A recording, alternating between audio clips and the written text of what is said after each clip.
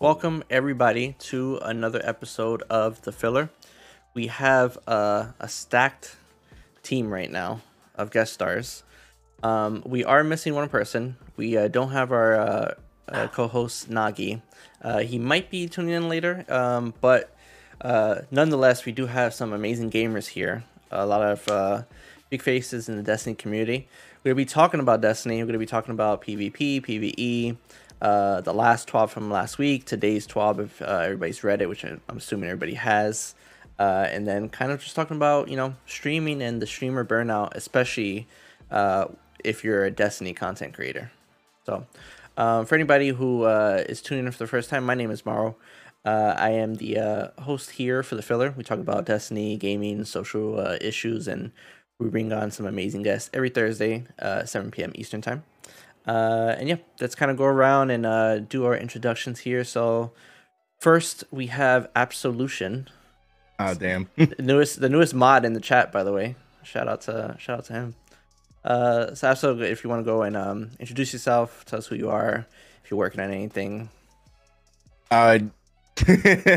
Well, hi, my name is Absolution. I stream Destiny 2, Apex, all the other stuff, horror games, all that.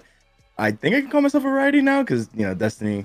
I mainly have just picked up streaming for I think now this month would be my eighth month streaming.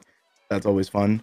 I try to bring everyone inclusive. I'm a suicidal survivor, a depression advocate. I try to very much bring the narrative that it's okay to not be okay.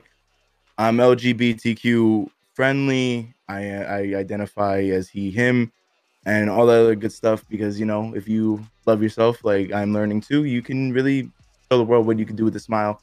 And yeah, I just try to bring everyone together, game with some incredible people and just meet new faces. That's just me. Love it. Appreciate you being on the show, man. Next we got T00Hardcore. Muted. Perfect. Haven't streamed in forever because my internet's trash. Hi, my name's Will. Been streaming for a couple years now. Started in Destiny 1. I consider myself a variety streamer these days. I play Sea of Thieves, Tarkov, Destiny when it's tolerable. But yeah, I just enjoy playing video games and hanging out with people and kind of memeing around the internet. So not really working on anything yet. Currently trying to get my internet to not suck is my current project. Got it. Appreciate you being on here also. Thanks for having me. Yeah, of course. Mactics, the newest Twitch partner. Welcome. Welcome, gamer. Right. Yeah, my name is Mac. You might know me from PvE help or anything of that nature. You might know me from Garrison, is another place that people commonly find out about me. But I've been streaming for I'm similar to Absolution. I've been streaming for about 7 months now, I think. And I would say primary goal of all of that is making friends with a lot more people in the Destiny community, trying to cultivate and curate an environment where we can have a family style vibe and prosper and enjoy hanging out with each other. And I'm someone that's really truly always loved Destiny since I picked it up, and about halfway through the Taken King is when I started because my brother played it, and since then I've just never looked back. It's been my favorite game, and even though it has its rough patches, I mean it's something that I just I can't help but keep coming back to. Awesome. Thanks, Mac. Appreciate you. Last but not least, every time I tune into this dude's stream, I see the events in the back, a little mountain over there. True. Mr. Cool Cheese, how you doing? I'm doing good. My name's Cool Cheese. I've been streaming in 3 months, 10 years. Since I was, I guess, 9. That's crazy. And I've played Destiny for a long ass time. Before that, I played Terraria, and for I guess some context, Destiny is my first FPS, and it was kind of the game that I've kind of developed my mechanical skill, and I think at this point I'm known as one of the best Titans within Trials, which, Titans punch people, so they're not good. But besides that, a lot of my content is around Destiny PvP and kind of trying to make some more niche things work, instead of trying to do what everyone else is telling me to do what like, I guess do what the meta is. I kind of try to play what I have fun in and try to be successful, make it work at a high level. And currently I'm on a break, so we're not necessarily cooking anything insane. But overall, I like punching people. I like being the embodiment of the Destiny community's crutch. And yeah, that's pretty much it. Awesome. Thanks, Cheese. Appreciate you being here. So let's just kind of dive into it. Did everybody read the TWAB today? Yes. Mm-hmm. Okay. Yes, sir. So the meme I'm seeing, because I forget what I was doing. I was still messing around with mods for Star Wars. I've been playing Battlefront 2 a lot, so I'm messing around with some mods. But I saw the meme around right now is that Bungie's doing like a sword reward. And it's like, I feel like it's a slap in the face with the 3 peakers. So what's that? What's everybody thinking about that? I mean, I don't know if you saw my tweet, but I mean, at this point, like, you guys know that meme where they're like all sitting in like an office setting and like Steve suggests something and then they all look at him and throw him out the window? This is that meme, only Steve doesn't get thrown out the window. They all collectively think Steve's idea is a good idea.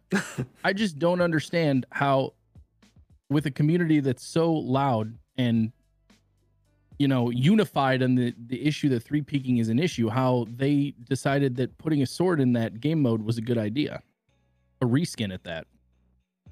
I don't know. I guess I personally think assets and resources could have been used better. Hell, I would have taken a LMG. An LMG, a rocket launcher, a scout rifle. Again, anything. I just think it's a piece of paper. Like, probably literally anything. A stick. A stick. I mean, it might be good in it might be good for, you know, PvE or something like that. I just think it's poor. Like, read the room is kind of what I got from it. It just doesn't look good. Looks like they're tone deaf. It's tough though, because obviously we all understand the issue with 3 peaking and swords and trials, but you know, Maddox, you're a really big PvE guy, so swords is a big part of like doing challenges and, you know, certain mechanics, right? But it's hard to like kind of nerf something that's so heavy in that part of the community, especially like if you're trying to do speed runs or certain strats. Yeah, I wouldn't consider it so much of a nerf, to be honest, because the tuning that swords need in PvP isn't necessarily with their damage or their ammo or anything of that nature. It's an unintended use case that just so happens to come with being able to go into third person with the sword. And obviously, you're not really using a sword to 3 peak anything in PvE. And even if they did make it so that, you know, if you pulled out a sword and it doesn't have ammo, you can't look around the corner, or you don't go into third person or something like that. I mean, you could do an emote in PvE if you really needed to 3 peak. For me personally, the thing that bugs me about the whole 3 peaking situation in PvP right now, and I do think it's a massive problem, even though I'm a primarily PvE player, I still play a ton of PvP. I'm decent at trials and I enjoy it, and anyone can tell it's a huge issue in PvP. But it's something that, you know, definitely needs to go. But with cheaters as rampant as they are, if they take something like 3 peaking out of the game before they deal with cheaters whatsoever, it really, really, you know, makes the experience against a legitimate team significantly better. But there's tons of illegitimate teams, so I feel like cheaters need to get hit before 3 peaking gets hit personally in trials. I agree with that. I think a lot of can people get agree with behind that. It's I just saw somebody from like a pro player for Valorant just got banned from like all tournaments, and everybody's trying to understand why Riot can do it so quick with a game that's still fairly new, and we're still waiting for Bungie to come up with something that works in some kind of capacity. Anything. But does it? You want to go well, or do you want? No, you. No, you. I think like people, and this is me, like what I try to take from it, because I'm not trying to literally. When every time I play on PvP trials, comp, anything, I try not to really think about it. I'm thinking about it like Bungie's by themselves. So in a case, they're kind of like an indie company now, because they don't have Activision. They don't have any like big name brand company backing them on like people to do support, anti-cheat. They're doing it all by themselves. Now, is that an issue? 100%, because Riot is different, because Riot's anti-cheat goes around, I think, another company, that has more of like Tom Clancy's with Battle Eye, it detects it and automatically bans you. You can appeal to not get banned, but that's the thing. Like if they sense it, you automatically get hit. With the report system of Destiny, they have to manually look at the report and watch the whatever the heck you're reporting them for and see it. If they see it, then they get on it. But I think it was a thing where someone streamed them walling in like I think like sixes, and that guy didn't get banned until I think like his 17th game. Wasn't he like and on everybody the top of the tweeted directory?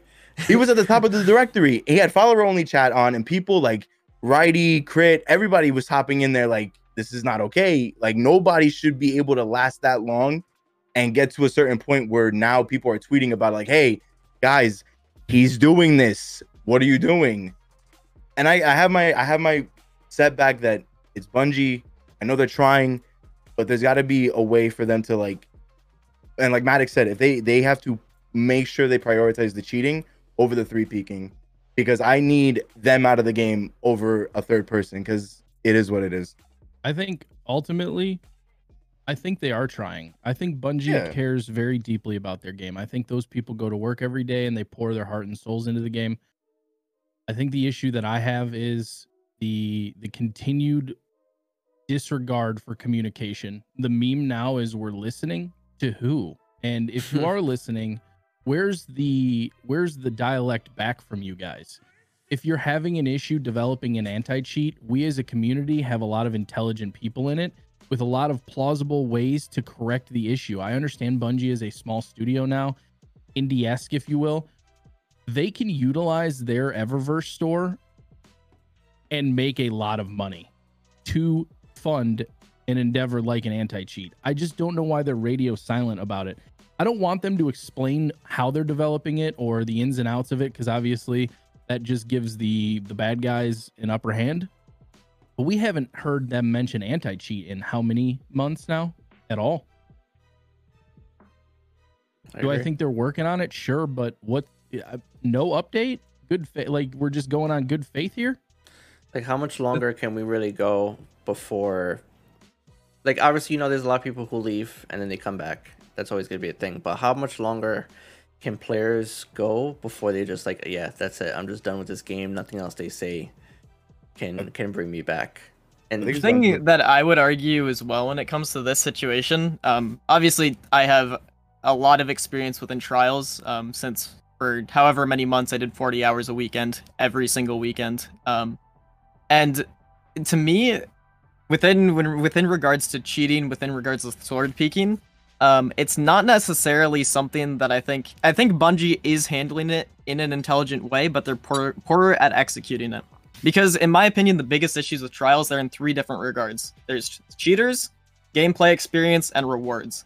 All 3 of those are absolutely dog shit right now. If you have rewards good enough that people will go in, it doesn't matter if there's an amount of cheaters, because yes, you will match it and you will feel really shitty when matching them. But if the rewards are good enough, there's enough people where you're matching those people more often than you're matching cheaters. If the gameplay experience was good enough, like the population, if the game mode's really good, will drown out the people cheating. Is what exactly saying, right? Yeah. And I think that's kind of that's the route that they're attempting to do. Like but obviously they're not executing it correctly. I think they know that with the resources they have, developing an anti-cheat isn't something they can do very quickly. But the thing is, they're also not moving quick enough on things that would be a lot easier fixes, like stasis, for example. Me personally, I really enjoy stasis. I think it offers good counterplay against supers, against special weapons. However, for a majority of players, when those abilities enter primary gunfights, it gets super frustrating. And if that was addressed a lot sooner, if things like sword peeking were addressed a lot sooner, the cheating might not be nearly as big of an issue as it is right now. Same thing as if there was an adept weapon every week as opposed to adept weapon armor. No one gives a shit about an armor piece from the flawless chest if that's instead of an adept astral horizon, an adept eye of soul, and an adept summoner, whatever it is. They need to do a lot better job at, first of all, making the playlist more rewarding, because I think that actually matters more than the gameplay experience, because people will be willing to slog through almost anything in Destiny as long as there is that carrot on the stick and the carrot's actually good. If whenever you went flawless, you got your Ascendant Shard, an adept weapon, and even like an adept armor, it gives you +3 to stats whenever you masterwork it, something like that. People would be willing to go against stacked teams, recovs, cheaters, carries, whatever it is, just because it's so satisfying at the end. In the same way with the gameplay experience, people would be able to slog through that, and currently they have a horrible gameplay experience for a majority of players. They have bad rewards for the most part, except for maybe 1 in every 10 weekends, and cheating is rampant, which I think is a majority of the issue, not necessarily cheating or 3-peaking in and of itself, because realistically, I think those are both kind of smaller parts of why the game mode and the game itself is unenjoyable and lackluster currently. I agree. I think also the big problem is, and Nash just said it in chat. He said, "How do you drown out cheating when people make money doing that, cheating on a recov?" So the fact is, cheating is so rampant because there is people out there pretty much spending money to get their accounts, you know, to get these rewards. Realistically speaking, those are basically 90, 95, maybe even 100% of cheaters are recovs. There's very few of there's a very rare chance that you're going to be matching a cheater on their main account, because realistically, Bungie does, whether or not it's as fast as it should be, like even the 17 games example, after 17 games, that's only like 2 cards ruined. And yes, that sucks for those 2 cards and the people they're playing against, but after that, they're out. But free to play account, or they just hop on someone else's account, make like what, 20 to 50 bucks, then keep on going over and over again, to the point where you're getting more by cheating on a recov than you would be by just cheating on your own, let alone playing legit on your own account. And we're assuming that dude got banned after 17 games based on the amount of social interaction that the whole thing got. Like, how do we know that it wasn't just somebody flying under the radar, not streaming and just doing recovs is going to get that kind of attention, that swiftness? True. You know what I mean? Yeah, that's the ultimate fear, that guy got major social media attention, and then, like Cool Cheese is saying, 2 cards, it sucks, but then it just goes on to like the attention that person will getting under radar, beneath everybody's feet, under the tunnel, doing it, and nobody sees it. And there's people that I forget what his name is, but he's like renowned. He cheats on his main. He's been cheating on his main since the switch to Steam. It's like a joke. Match him like once or twice a weekend. I forget what his name is, but he's got thousands of games played. I mean, at that point, looking at it from that standpoint, the only reason that dude got banned after 17 games was because of how much attention it got. 100%. And I don't know how they go about fixing it. People also like point at like DTR, Destiny Trials Report, as like, how could people be so incompetent to not realize this guy's cheating? And I think people don't realize that like Bungie employees can't like ban somebody based on a third-party website stats. Like, what if something's wrong? What if an algorithm's off? There's liability and legality issues. True. I'm assuming I don't know what the answer is, but I just want to have an open conversation about it at the end of the day. I want them to acknowledge it again, even if that makes people feel like, you know, I'm a child and I need that reassurance. I just think it could go a long way. I think an open dialect about a lot of things could go a long way. They talked about transparency for so long. Excuse me. Where is it? Like, why does it come in waves? Why is it so hit or miss? I don't know. I get part of it is that they don't want to talk about anything until they have more of a solid plan, because things can change, but it's been months. Like, how, like, give us at least something.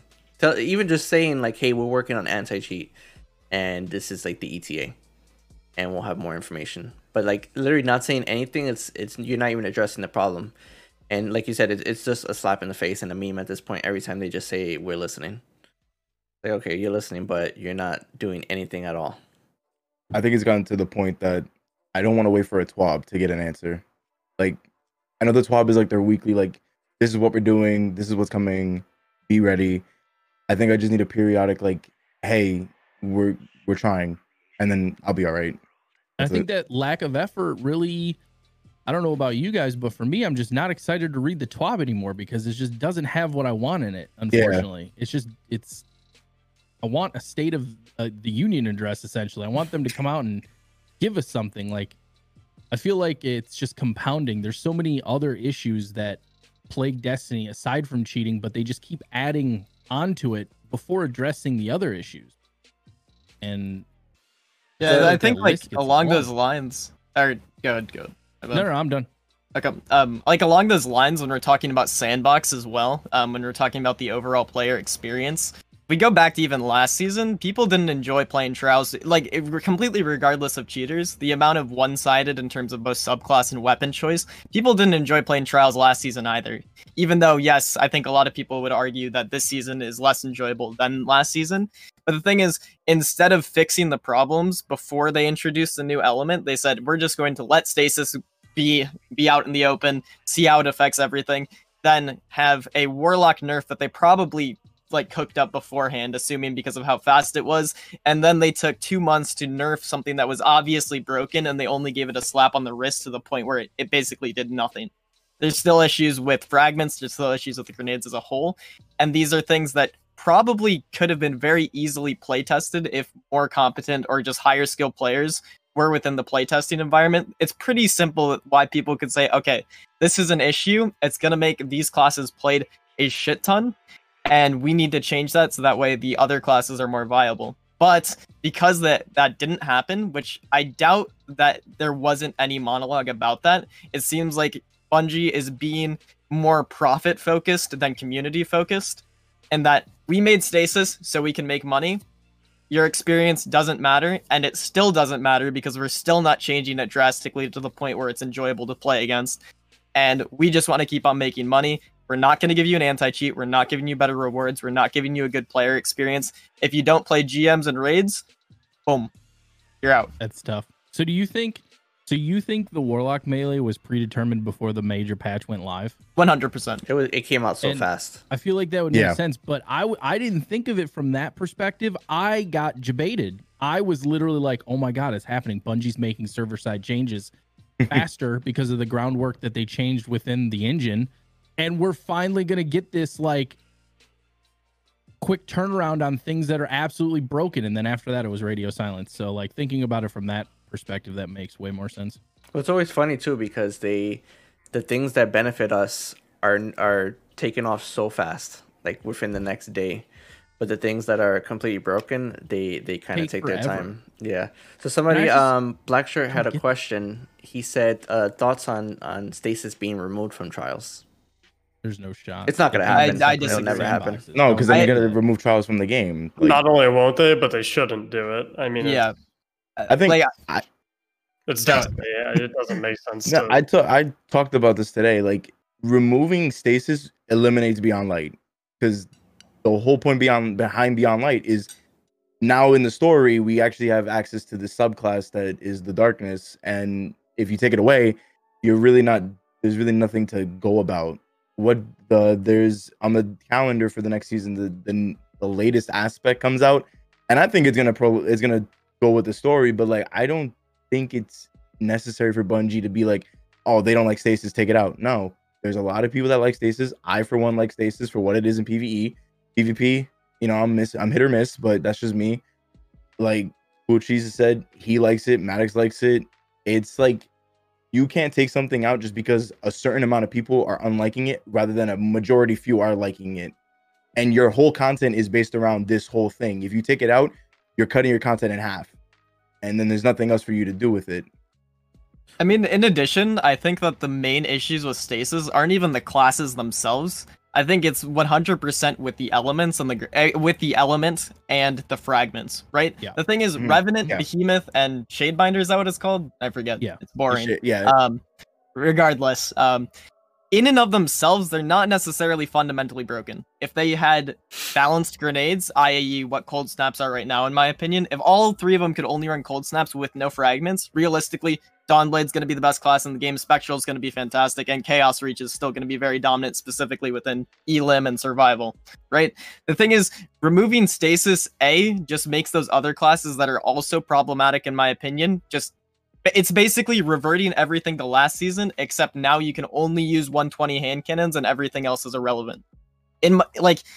Even with regards to weapon balance, where a lot of people have said, oh, Beyond Light is so fantastic with weapon balance. I wish Stasis didn't ruin it. I completely disagree. I think 120s are one of the worst things single-handedly to happen to PvP in years, besides special weapons in and of themselves.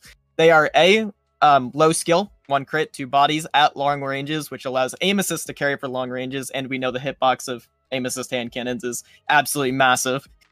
And once again, so high damage, low headshot to body shot ratio, extreme range, and like there's no weakness when it comes to those weapons. You could say that it's time to kill, but by peak shotting, it essentially is the same time to kill as every gun in the game. And they inherently make the game extremely slow. They feed into the issues that Stasis promotes, and Chaos Reach to that extent as well. And overall, I think there's a lot of issues with PvP, kind of just what I'm saying. Stasis is not necessarily the biggest one, even in my opinion. I think it's just the other issues that have been plaguing PvP for years, i.e. playing your super, i.e. special ammo momentum, as in like keeping special between rounds, 3-peaking, and whatever. All of those things make the more passive, the more zone control-y subclass much stronger than it actually is, in addition to overtuned fragments and grenades. Stasis in and of itself, I think, is fine. But the thing is, they've added so many tools to it that what should be a 4-node subclass is actually like 17-node subclass that also plays around the meta weapons and just how people play the game. So I have a question. Mac, do you think with the way you can kind of customize Stasis, do you think eventually at some point they should kind of give us that type of mechanic for other subclasses that we have already? To the degree of like fragments do you and mean? Stuff, yeah. To customize the subclass, or should that only be for the new darkness classes? Do you think that would help kind of balance things out for people? Yeah, it would help balance them out a little bit for sure. But I mean, like in trials at the very least, like personally, I think Chaos Reach is the strongest, or not Chaos Reach, Attunement of Control, whatever it's called. I think that's the downright strongest thing in trials right now. And that's not Stasis. So I think there are, certain things that are already doing just fine. I mean, Top Tree Dawnblade's still doing just fine on its own without any fragments. I think fragments could be beneficial, but I mean, whenever I think of something related to the game, it always circles back to 2 things for me, because I mean, I can think what should be in the game, and I can think what I would like to be in the game all I want. But at the end of the day, it's kind of wasted thoughts if it's things that I never think we'll see, if I never think will come to fruition. And I think everything in Destiny every problem in Destiny usually comes back to the game going free to play and Bungie splitting from Activision, because free to play just creates an environment where you're catering to not the fan base that's playing your game the most. I'm not saying they need to cater to the hardcore audience, because that's a very small subset of the player base, but maybe cater more so towards an audience that doesn't just do one quest and then is done with the game, hope that they buy their one Eververse item, squeeze a little buck out of them before they go. But the split from Activision has just been so negatively impactful on the game, and you can see it clearly in the amount of content that we get from a PvE perspective, but you can also see it very clearly in the amount of content that we get from a PvP perspective. We're not getting any new maps, and that's a dual thing. You're not getting new maps, 1, because they probably just don't have the manpower to make maps, and 2, because why would you add a new map to the game? You can't monetize that. Crucible's free to play, so there's no point. You see a lot less armor coming through the game, which goes back to what Kulchi said when it comes to rewards for trials, and that the reward system is just terrible. Things get very stale very quickly, and having the same loot table over 3 seasons is just not exciting.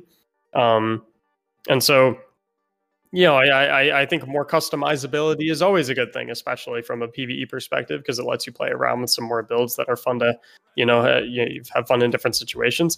But they just simply don't have the resources to do all of that kind of stuff. So it's just kind of a wasted thought at the end of the day. There was go ahead.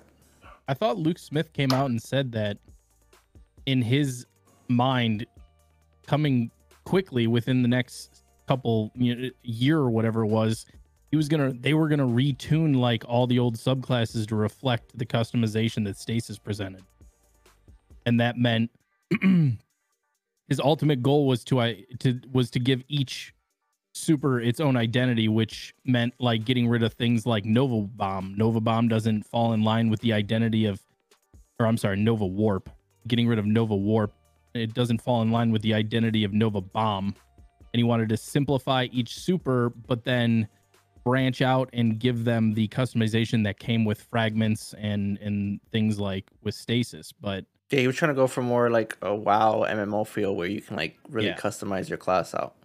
Which just Luke Smith having such a big background in World of Warcraft just blows my mind that he has to see the glaring issues. Like, it rains loot in WoW. Like, I've never seen such a lack of new stuff ever. Like, we're weeks removed from a major fall DLC expansion, and among like most of the issues, the one I'm most frustrated with is there's just nothing to play for. Yeah, and correct me if I'm wrong, but with the split from Activision, Beyond Light was really the first content solely developed by Bungie, right? With no Activision, because everything else I know still had some influence. Yeah. Beyond Light to date is the first fall expansion they've ever released without Activision at all. So it's, and everybody kind of had the thought that Activision was the one that kind of was holding them back, but without that support, that's why we're getting the same armor piece and the same weapons kind of re-rolled with just a different paint job on it, which is unfortunate. I mean, within that, like, I mean, it sucks that we're not getting a lot of loot, but even if we think about things like Astral, it took me 43,000 tokens, Trials tokens, to get the Astral I wanted. And that is feasibly impossible for nearly every single player in the game. Like, only someone who is literally doing 40 hours a weekend and who is mentally deranged, like myself, is able to get that many tokens to get that roll. So in addition to having lackluster loot, not having very much loot, that loot that is lackluster is extremely hard to get what you want. There's no way. And then by the time you get what you want, it has one more season. So I got my Astral. Okay, that's nice, but its next season is its last season. Took me 43,000 tokens. But, I didn't get an Adept version, which I can get even less because I have to go Flawless every time, and it's not a guarantee every time. And so really now I have to go down on RNG there, Bungie. Everybody loves that. It's great. Oh, it's great. On top of RNG. And then they'll probably release the weapon back 3 seasons later and make you rewind it. Reloaded. Well, I mean, it already is. The Adept version has a longer sunset date than the normal. But you can still get the normal one. I remember the first week Adept Astral was available. Astral and Adept Astral were available. So whenever you went Flawless, there was like 5, 10, maybe 20 times that weekend where I got a normal Astral instead of an Adept one. Straight pain. There was a comment in the chat, and something I wanted to ask also. There was a tweet I saw, and they said that at this point, it won't be the perfect fix, but what they should at least do is that trials can only be accessed by people who buy the season, the season pass or the DLC, whatever. 1,000%. Yeah, whatever you call it. Like, I don't know why that's not a thing. That's the most dumb thing that I don't understand. Did you guys see the breakdown, the side by side of what people that pay versus what people that don't pay get? It's insane. It's like a copy paste with one line deleted. Well, come on, what are we doing? They put some whiteout on it, and they're like, "Okay, we're done." I just don't. That's get literally it. what like, it is. You're really afraid of your game. You're killing your game, not people having to pay for trials. Like, I'm gonna get really passionate about this because I think this is a no-brainer, slam dunk. Like, they're just worried. They're worried about making money, but they're not gonna make money if they kill their game by making poor business decisions by giving away all this stuff for free. I'm pretty sure everybody who plays Trials buys stuff and plays the game religiously that they're already paying for stuff, except obviously for the cheaters. The cheaters are the ones that are just loading the game up and playing. But everybody who actually plays the game from the Eververse that I don't even put on my guns normally because that's the first thing I do. Cool. The first thing I do in a new expansion, I go to the Eververse store. I take the credit card out and I just start buying crap. It's like heroin. I'm addicted. Just give me better dopamine stuff, Bungie. Yeah. But yeah, so we're all kind of in agreement then. that it's Yeah, though, if you look at the calendars from like previous seasons, it's literally a copy and paste. They just add the new stuff where the old stuff was, and then just like ship it because they can't really. It's like even with you buying Beyond Light the deluxe edition, you're guaranteed the next like 3 seasons. Like that should be in itself adding on to Trials. If you don't buy the season, you don't get to play Trials. Like, sorry to say, but come on, like you buy everything in the game. Why can't that be in it? Why can't that be added on? Just as, hey, this is end game activity that you can actually do, but you have to pay, you know, what, $5, 15 at most for a season. And at this point, they should be attacking cheating from every angle. It's not going to be a simple anti-cheat that fixes stuff. It needs to be like SMS verification. It needs to be behind a paywall. It needs to be like some form of anti-cheat. It needs to be a dedicated team of people that work on the anti-cheat and rapid response and stuff like that. It needs to be like, it just needs to be more. I mean, like in addition to that too, like this next season coming out, one of the main pieces of PvE content, the new strike, is going to free to play after a week of it being out. Like what is the incentive for a normal player to buy the season? Nothing. I mean, I think realistically, that's actually a good question. Exotic quest. That's a good question. What is the incentive? I mean, like this season too. Like, why would you buy it? Yeah, Jack. Like Hawkmoon. Eh. I mean, like if you like Hawkmoon, then Maru and I are just like, I mean, if you like Hawkmoon, I mean that's a pretty good incentive. But like, all right, we get it, Cool Cheese. You have a great Hawkmoon. All right, I don't need a reminder of it.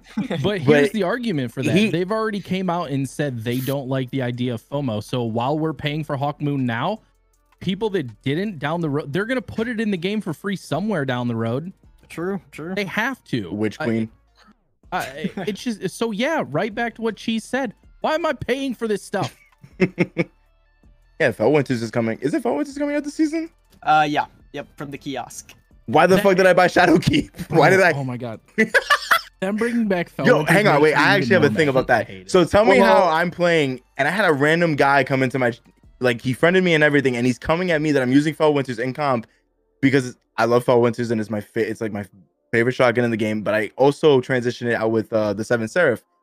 But I was just using Fellwinter's randomly, and he's like, "Oh, I just wanted to friend you just to see how bad you're gonna be without it." And I'm like, "Dude, it's got 2 more seasons. You're gonna be waiting a little bit, and it's coming out next season. So if you want to use it, you can use it." So I don't understand your point here.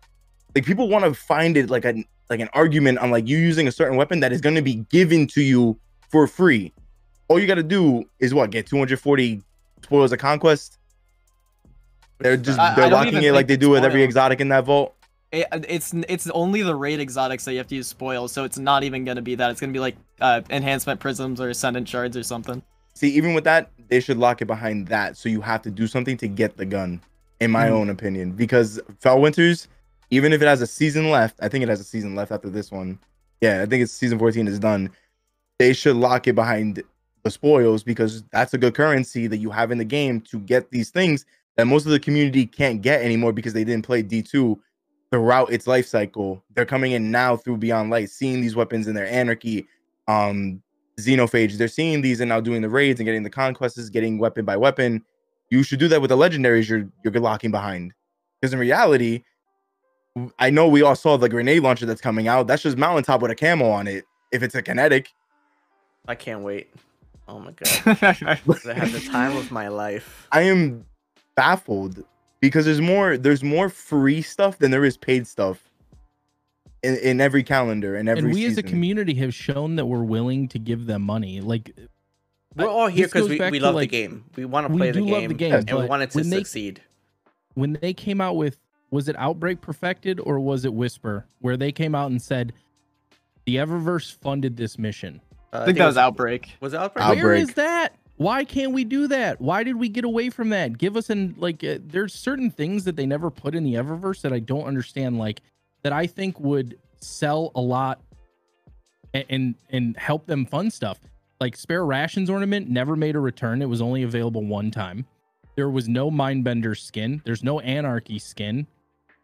There's no alternative for other like perennial weapons or armor. Like if you put it in the store, people that love the game are going to buy that stuff. And that's just more money in your pocket to do cool stuff with. I would hope that would be used to, make the game better, but I just don't understand why they go away from that stuff. I don't think people are mad about the Eververse as long as it's being utilized for good things.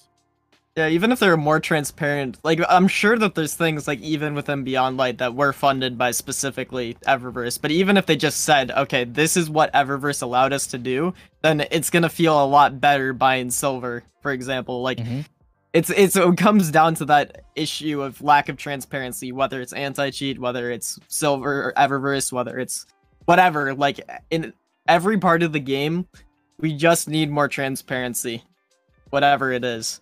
So, and I mean, go. Go. No, go ahead. Finish your thought. I have a question for you guys, kind of like a devil's advocate. Oh no, I was basically done. Okay. Good. So, do you think? And I don't agree with this, but I just want to kind of ask from the other side. So back in, we're all gamers. We've been playing games for a long time. Do you think though we've become spoiled with the fact that they've become so transparent and tell us about the game? Because we never used to have this back in the day. There wasn't really studios going around telling us like, "Hey, this is what we're working on." It was like you got the game and that was it. I would say yes. I was like 5 years old, so. But they came out and told us they wanted it this way. If they never opened that door, then yeah, I would say a bunch of us are baby raging for no reason. But they literally came out and said, "We want to be more transparent. We want to have a way open." Better, more open dialogue with the community, and it's great for like a week, and it's the same way with new seasons. Like a week ago, everybody was burning down Twitter, then the new seasonal trials armor came out, and everything's fine, and then it'll be fine for like a week into the season, and then people will go back to being angry at the things they should be angry about. But it's like being in a relationship. They say they're gonna change, and it's more the same. But yeah, to answer your question, I don't think it makes us spoiled. They wanted this. This is what they want. I think it's us holding them accountable to give us what they said that they wanted to do and follow through with it. So, who here is excited about next season? Like genuinely excited. I'm raising an invisible hand. Matic, what are you excited about? Endgame adept PvE weapons and GM Nightfalls. I think is a good step in the right direction for the more hardcore player base. I just, the other stuff, I mean, most of it's free to play. I'm not free to play. When I say the game going free to play is a bad thing, I meant more so in the sense that I feel like Bungie is giving away too much of their game for free and people don't really have a reason to buy it. I think free to play is a good thing. If it's executed correctly, because it's always a good thing to get more people into your door. But I think the free-to-play experience is not very good, and that's what a lot of people have said. It's very confusing, and it also clearly gives them a lot of stuff. They have access to Crucible, they have access to Trials, they have access to all the strikes, they have access to Gambit. They get everything. They don't have much reason to buy the game, which isn't a problem for me personally as someone who pays for the game. I'm not looking at them and saying, "Oh, it's crap. They don't pay. Why do they get some?" What bugs me about it is that that's potential money that Bungie could be missing out on, which they could then use to make the game better. So, that's the part of free to play that bugs me. Also, the free to play, driving their game development decisions so significantly is also a problem. I think a very, very minimal free to play experience that was well crafted, couple quest lines, they have access to the patrol zones, can't do strikes, can't do Crucible. Maybe a specific quick playlist that is free to play only. So that if people are making free-to-play cheater accounts, then they're all huddled up in there, although that's bad for free-to-play players that, go in and only see a bunch of cheaters. Definitely not going to make them want to buy the game, so I see the issue with that. But I'm, not personally someone that's, super upset with a lot of things being free just because it's, I'm not sitting over here saying I paid for them, I want them to cost money. I'm upset about them being free because I think Bungie's missing out on a lot of, they make the bulk of their money on Eververse now anyway. And so I don't necessarily see someone, I think someone's more inclined to stick with the game and buy more Eververse items if they buy the game than if they get more stuff for free that they could spend more time on the game playing for free. I think they're more inclined to be invested in putting their money into a game that they've already bought. That's me personally, though. I very rarely spend money. pay for the game. Yeah. It's just I don't know. I very rarely spend money on free games. But then if I buy a game, I feel like I'm more invested in the game, and I don't mind buying a cosmetic here or there. Yeah. Absol, what are you looking forward to in the new season? fog. 100%. We don't I'm even know looking if we're forward. getting that though, right? We're not getting involved in class next season. Oh, dead. Oh, then nothing. Nah, I'm kidding. I'm kidding. Nah, it's trials. It's trials. I'm really. Sometime 2021. I didn't think it was gonna be like first. I think like quarter. the one thing I'm looking forward to this year is Water Glass and its whole thing.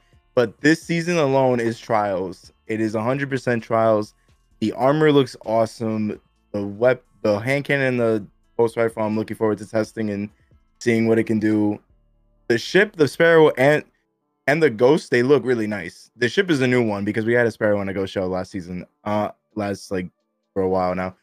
I think it's like for me as like because I mainly have now transitioned out of PvE and I meant to PvP and I owned more of my like competitive aspect that I love it is that PvP brought me to meet a lot of other content creators and that Trials also made me meet a lot of other people and that's what I'm looking forward to this season. Is Trials. Hardcore. 100%. What about you? I'm looking forward to the first 3 weeks of Trials, and then after that, just farming for an Adept Palindrome to play a game mode that I probably won't enjoy. Cheese. I know. So I guess two facets of this. Right now this season's sandbox, despite how I know that a lot of people don't like it, and how in general it has its flaws 100%, has been one of my favorite sandbox in like 2 years. And that being said, I'm not a behemoth crutch. I can be, for the record, but I've been playing a lot of Sentinel. I think this season's sandbox in general has had a lot of depth in terms of making the light classes more viable because of the darkness subclasses are so strong. I've seen an emergence in Arc Staff being very strong against Behemoth, against Revenant, whether it's middle tree or bottom tree, depending on which one you're playing against. Things like Sentinel are a lot more valuable this season than they were last season. And in general, a lot of classes that I like to play are a lot more niche, a lot more fun, harder to use, which I enjoy. Last season, I think the biggest thing that plagued the game was that the best things in the game are often the easiest things to use. And that's kind of what I like about this, even though there are some things within the game that are super easy and super strong. The things that I like to use are harder to use, but they are equally strong if I use them effectively. And moving into Season 13, Bungie's essentially just giving me more incentive to play Rumble, which is one of my favorite playlists in the entire game, besides Trials, and play sixes, right, with those new ritual weapons. And there's two instances within the trailer. One of the ritual weapons is a reissued Retro Futurist, which, if it has quick draw, oh my god, replacement for 7th Seraph, I will be very happy. But even just having an energy shotgun to grind for within PvP, seeing that 7th Seraph is going away, and Felwinter's is going away, I think that having an energy shotgun within strikes and one within PvP is a very good thing, just because what that implies is that, yes, if you play PvE rather, and you want to go into PvP, you can get a Xeno class, and you can just carry that into you to PvP. But if Retro Futurist has Quick Draw, then you're going to get the better shotgun from playing PvP and playing it over and over again, which I think is good for the overall health of the game. In addition, I think with the kind of the weapons that are getting sunset within this season and the next season, things like Felwinter's going away means that the only aggressive shotguns are in the kinetic slot, which means that if you want to use a better special weapon, you automatically have to use a weaker primary, and vice versa. So it makes those choices on using Hawkmoon, using a True Prophecy, using a Felwinter or an Astral Horizon, makes those a lot bigger of a choice about what you value as a player, and kind of defines your playstyle more. So I think in general, the direction in terms of sunsetting and what it's going to allow within the PvP endgame, in addition to the more quality of life adjustments to the core playlists, it has me really excited. In addition, Palindrome, I think, assuming that it pans out similar to D1 Palindrome, is going to be the 140 savior, in the sense that there's kind of three archetypes of 140s. There's low range, high aim assist, mid aim assist, medium range, and then high aim assist, low aim assist, high range, which is Austringer. And if Palindrome is that, then it's going to be one of the only 140s in the game that can compete with 120s, which I am very excited for, because fuck 120 gang. The do we know if Iron Banner is getting anything new? No. They didn't We show don't. I assume anything. there was an auto rifle. There's something in the trailer, which I assume is a reissue. It could be. But 'Cause- still more of the same though. So probably More of just the same. a new weapon, and that's it. I Yep. feel like Iron Banner's been one of like the mode that's been super neglected. Obviously, PvP in whole has been really neglected, but Iron Banner is just like, what's the point anymore?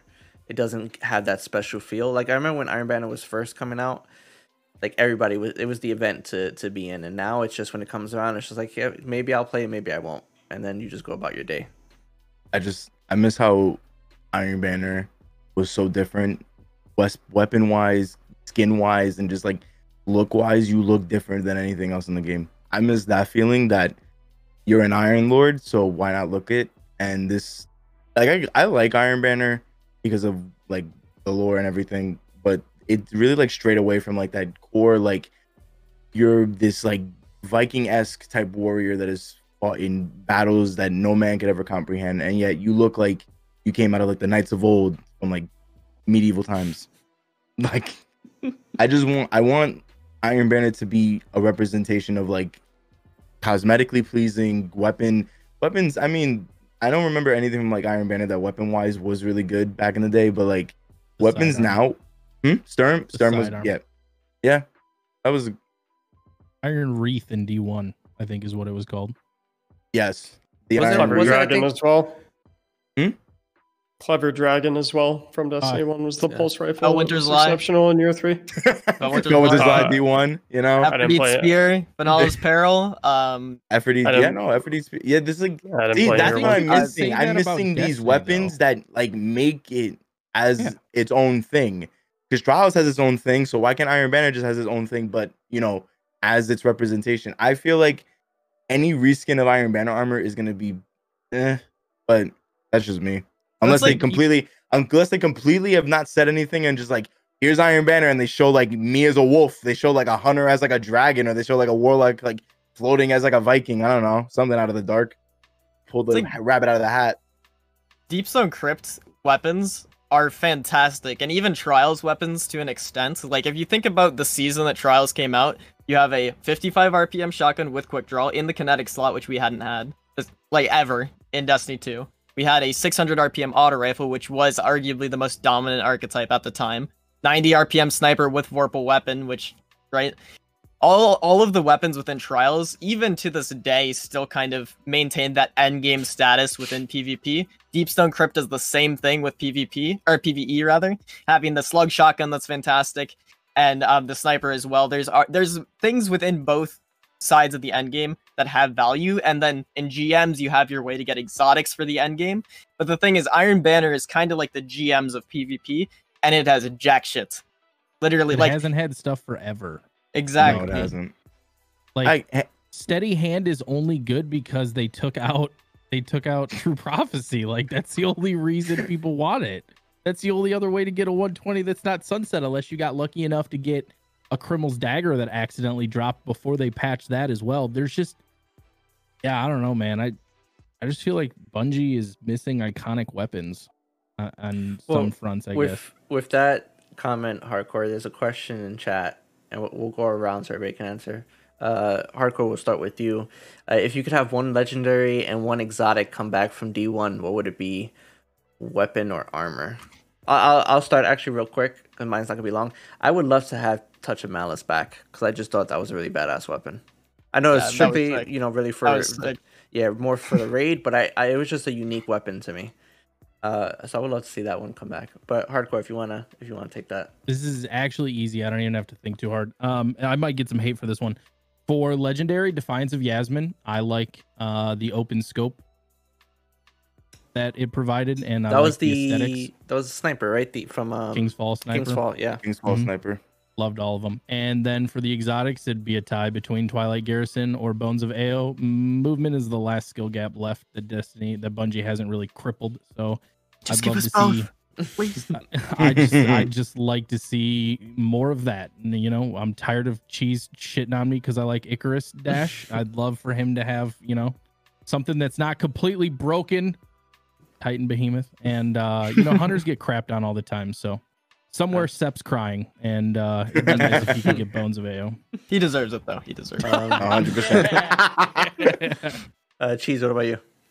Okay. Well, I think you already know the armor exotic. Here we go. We've been over that. The good old Gary. But weapon wise, definitely Party Crasher +1. If you don't know about Party Crasher, Party Crasher is the only shotgun in its archetype ever. It is not a Fellwinter's, it is not a Matador, which a lot of people forget, but it is not a 65 RPM, it is not a 55 RPM, it's a 60.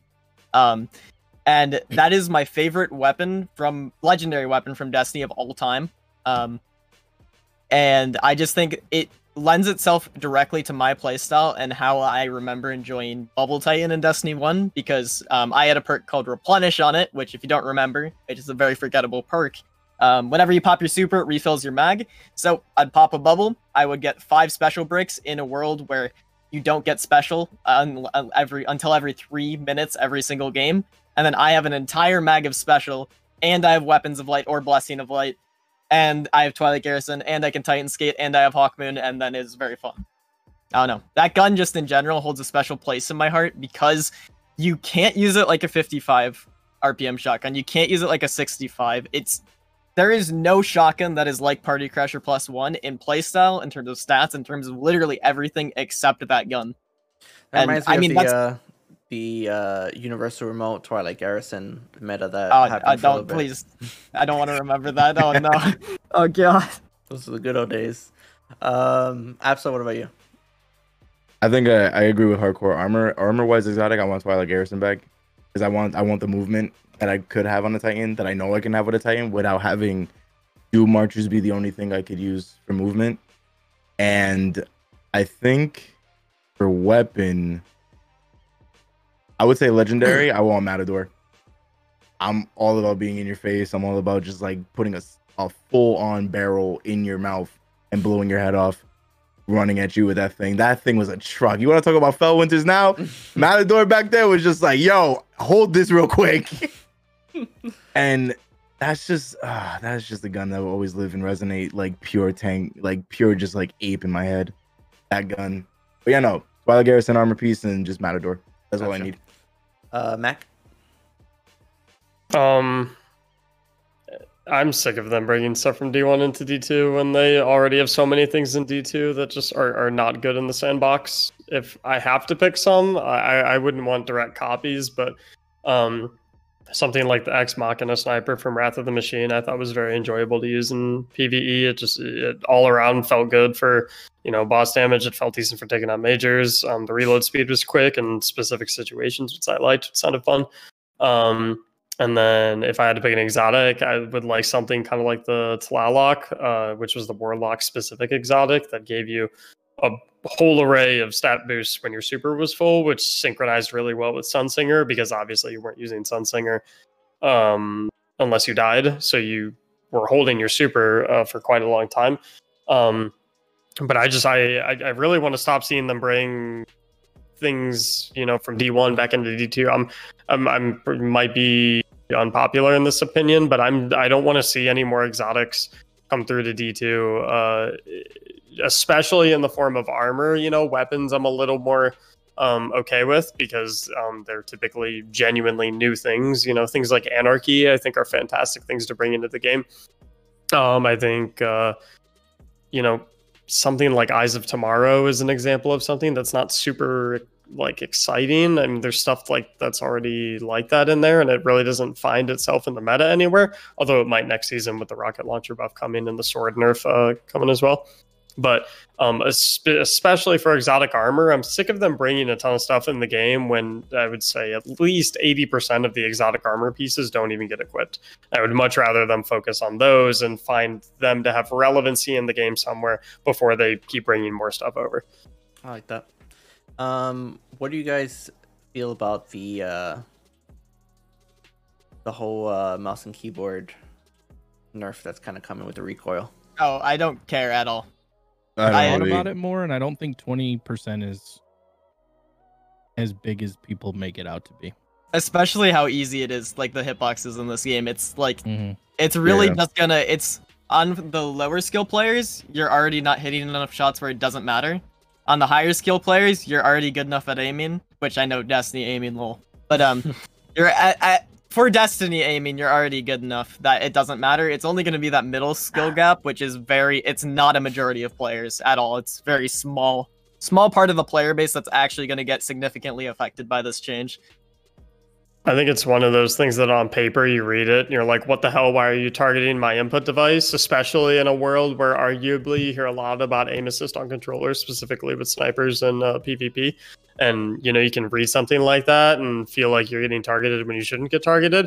But when you really look at the numbers around all of it, it's really, like Cool Cheese just said, it's not significant enough to really make an impactful difference. So I think it's one of those things that at a surface level you kind of read and you're like, why the hell are they coming after me? Why the hell are they coming after mouse and keyboard? But I think very, very few people are going to notice a difference in gameplay. Yeah, it's like if this game was like supposed to be a competitive experience, then it would be weird. Like it's just like tightening the skill gap, right? But it's, first of all, Destiny isn't a competitive experience. We play Destiny because it is fun, it feels good, and part of the game feeling good is that guns aren't like Counter-Strike. You don't have to be entirely precise. It's just a fun game to play, and that's why at least why I play Destiny. If I want a competitive experience, I'll play Valorant, I'll play even Apex, which Battle Royale, whatever. But I don't play Destiny for a competitive experience, and so if this allows more people to have fun in the game, then I'm all for it personally. And yeah, that's kind of just what I think about it. Like it's not going to affect me majorly, so I don't care. Yeah, I feel What's like interesting about Go ahead, Mac.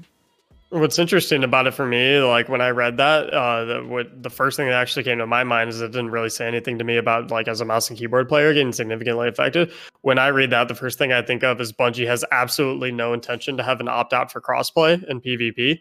That's the first thing that pops up to me is that it's one PvP matchmaking environment, which Cheaters, let's go. Yeah, and it's going to be not fun for consoles to literally not have an escape away from cheaters. But there's no shot that happens, right? Oh no, it's gonna happen. I am 100%. It's gonna happen. What Like, do you mean? it's good. No, What I mean is there's no shot, there's no opt out, right? Or opt in or opt out. Like, you realize what level of burning down the forums and Twitter and Reddit that'll impose? I think he's, I understand what you're asking. Yeah. There will not be an opt out. then Everyone there's no- everyone is playing together, whether they like it or not. Whether They they're wouldn't playing have made this solo, change otherwise. whether they're playing solo, whether they're playing with a fire team, if they're all Xbox friends, you're matching PC players. How do we know that's a fact right now, though? Had they said that? No, but I think mean, like even if you Every- look at if you current go- matchmaking, like matchmaking, when skill-based matchmaking happens, like realistically, is it an accurate representation of skill? Is it an accurate representation of connection and connection-based playlists? The way I understand Bungie matchmaking right now is they put the 6 players that are queuing at the same time into the same playlist, which is even in comp, which is supposed to be a competitive experience. You have the fucking guy who's going to drop 50 kills and you have the guy who's going to drop 5.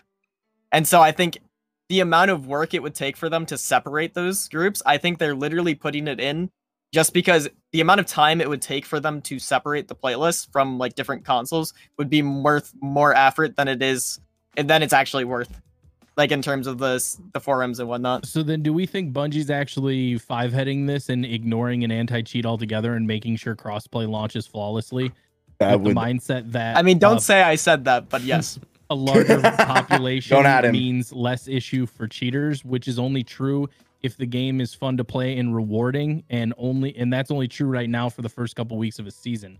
So Yes. inherently you're back at square one, which is where we're at right now, where every other game is Harry Potter. So you think this is a cover up in a sense? It's a band-aid. Yeah.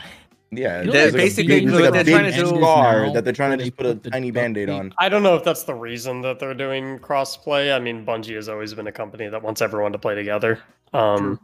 And I don't know if they're pushing off an anti-cheat because they're hoping that this will remedy some of the issues. I think it will remedy some of the issues, of course, but I mean, I think it's really difficult to speculate about what's going on internally, especially when it comes to anti-cheat, which is something that has been very hazy and something that they told us would be very hazy from the start anyway, which I thought was ridiculous anyway, but beside the point. Can I ask a question? Yeah. So, did you guys read the lawsuit that was filed?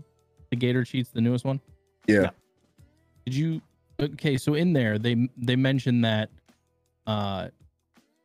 who's the other company? What's the other company? I'm drawing a blank. Starts with an R, right? Yeah, it's an Valorant. R. Yeah, it's Riot. Riot. Yeah, Riot said everybody that installs our game installs an anti-cheat. Yeah. And Bungie doubled down and turned around and said, "Hey, that's weird. Everybody that plays Destiny 2 has to install an anti-cheat." What? Somebody explain that to me. Bungie said that. There's someone within Bungie. I think it's the Joe Blackburn guy. Has experience and has connections within Riot. He worked at Riot for a year. Like he went from Bungie to Riot to work on a project, and then he came back to Bungie. So he has connections. But aren't they lying? Isn't that a lie? I don't know. It could be because then it could be like a yes or no. There may as well be something like that in Destiny, where if you download it off rip, you are downloading something that is in the game that's an anti-cheat. Now it's not perfect, nor is it working, but it's something that is in the wire, in the code, somewhere in the game files that is there. I don't think Bungie would. I don't think Bungie would. File just labeled anti-cheat. There's nothing.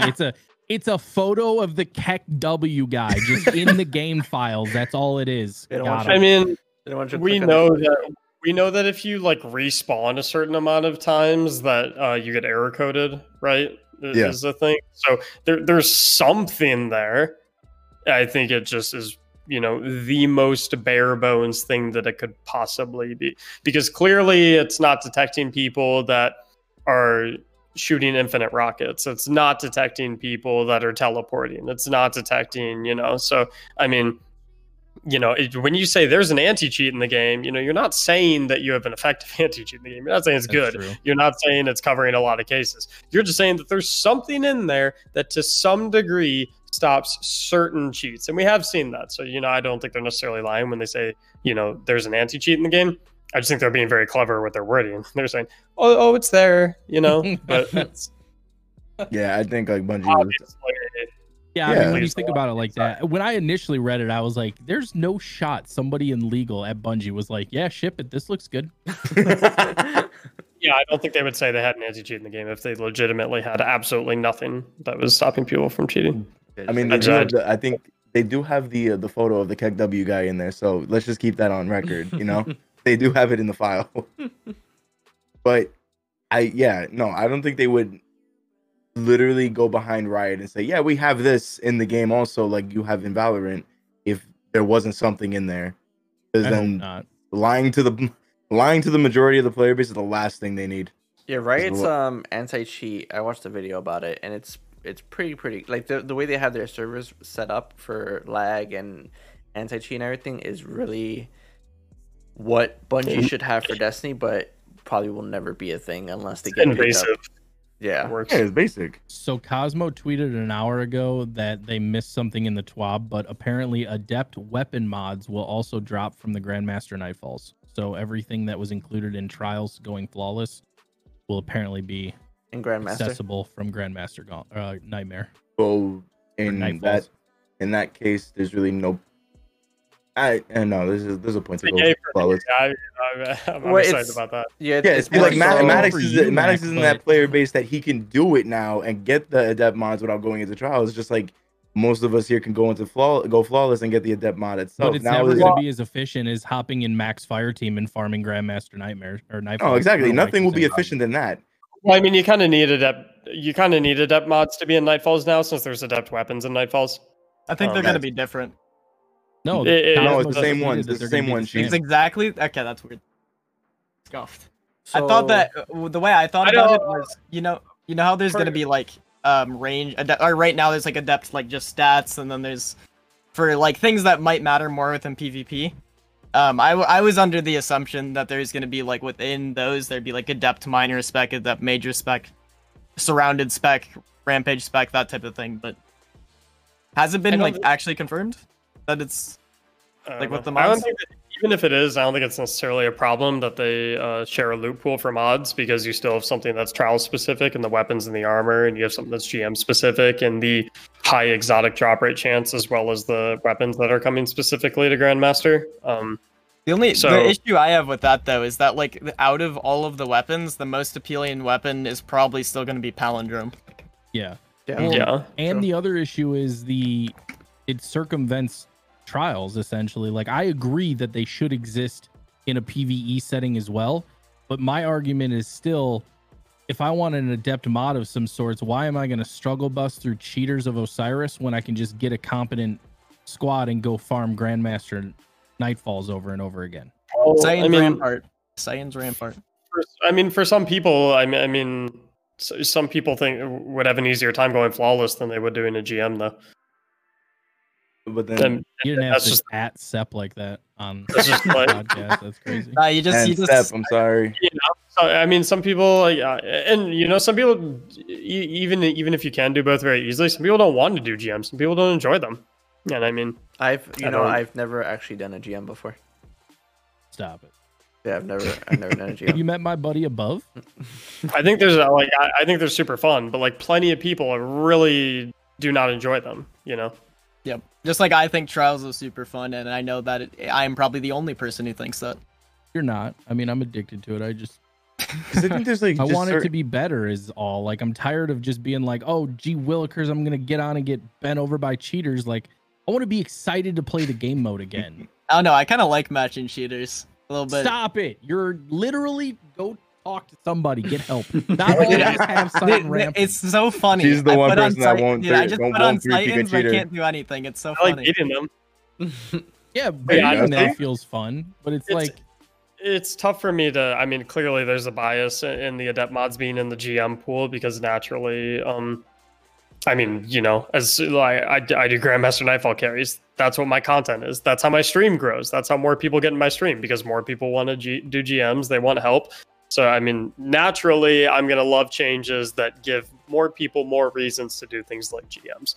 But trying to come from an unbiased standpoint as much as humanly possible, I understand the need to have adept mods in all of the areas in which you can acquire adept weapons. What if they just split it right down the middle? What if you needed to do Grandmaster Nightfalls to get the weapons, but then you had to go into trials to get mods? No. Big brain time. Okay. So there's general adept mods, right? And you get general adept mods from I guess you do it from the quote unquote more casual parts of PvP and PvE endgame.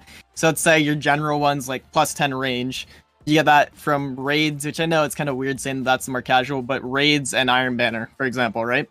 Mm-hmm. And then you get your more specified ones from the true endgame, which is GMs and trials. So for example, maybe the perk Celerity is an adept mod that you specifically get from trials. And for GMs, you specifically can get whenever you stun a champion, blah blah whatever the fuck. Or you could have an adept Icarus script that's specific to trials or something like that. True. Yeah, I think that's perfectly reasonable. It's not gonna happen, but we can wish. Just give incentive to play both respectively. I totally agree with you though, Mac. I think they should exist in both. Well, to a certain degree though, I think things that are very useful in both sides of the game, I think should be available in both sides of the game. Yeah. I think things that are very useful in PvP, I think it's okay to have those only be available at a Trials Flawless chest. Yeah. But I think putting something that could be very useful in PvP and PvE, I think it's unreasonable to force players to play PvP to acquire that when there is a home for that mod to live in a PvE playlist. True. So I want to, because obviously we've been talking about anti-cheat in the game, but I want to kind of start going into the topic of being a streamer and being a content creator who is in the Destiny community or might have the primary focus as a Destiny streamer. So if you guys kind of want to talk about your experiences in being a Destiny content creator and how that you go about your streams and your content with that game with the issues that it does have. And anybody can start with this. I guess I can start. So I think one of the biggest issues with streaming and keeping Destiny as a main game is the amount of issues that people are upset about. Because since a lot of people, I guess in general, aren't very good at kind of channeling those frustrations, the second they come against something or someone or something they don't like, they'll automatically channel those frustrations into that. So as myself, as a Titan player, I don't think there's ever been a time in Destiny history where people have said, wow, Titan's such a fun class to play against. Throughout, ever since D1, when I started playing this game, I have, whether it's DMs, whether it's, the occasional Twitch chat comments, Twitter replies, talking to my mods, even DMs to my mods saying why I'm a horrible person, or just like people bombarding my Discord, my Twitch chat with racial slurs, doxing, etc. There's been a lot of situations just because I play the Titan class that people go out of their way to hate on me, as a person, a content creator, or just as a player, right? And I am on a break right now, and this is kind of part of it. And one of the biggest challenges for me is that I love Destiny. I love playing Destiny. I love my community.